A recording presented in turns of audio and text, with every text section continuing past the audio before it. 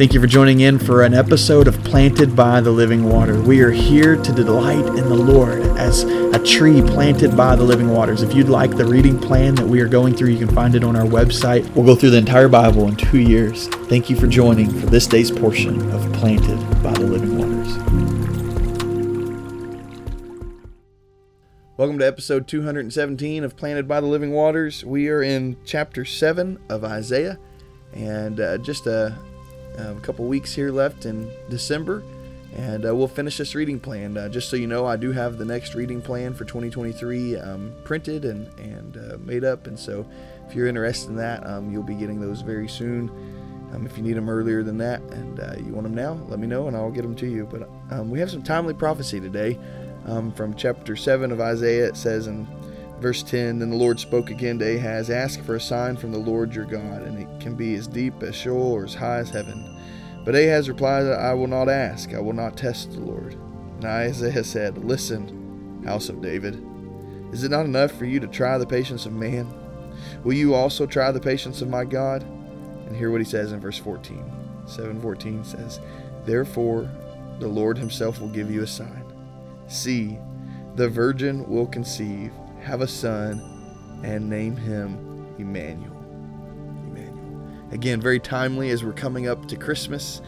Here we are in Isaiah where God tells us that there will be a sign given to us, a sign in which a virgin will conceive, and his name will be Emmanuel. I just think it's so precious as we think about the fact of what God gives us here.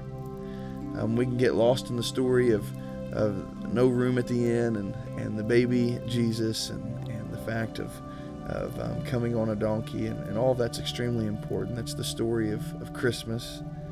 But don't miss what was told long ago, way before Jesus ever even came, that his name would be Emmanuel. What does it mean to be Emmanuel? And the name Emmanuel means God with us.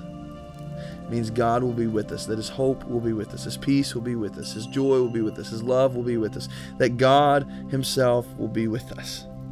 I mean, can you imagine that for a second? I mean, think about the whole story of Scripture, and God is with his people, but there's this distance as well. There's a veil to keep him from them because he was too holy and they were unholy, and his glory would just consume you. And so the fact that He's going to not only reveal himself, but be with them, that God with us is going to happen, that in all of his glory and all of who he is, and the perfect Son of God, that here he is right before us, coming from a virgin, born of a virgin. I mean, it's amazing. And I think about the story we just walked through on Sunday nights, going through Mark, and the moment they go to the Transfiguration later on in his ministry, and he reveals his glory there, and his clothes are as white as snow, it says.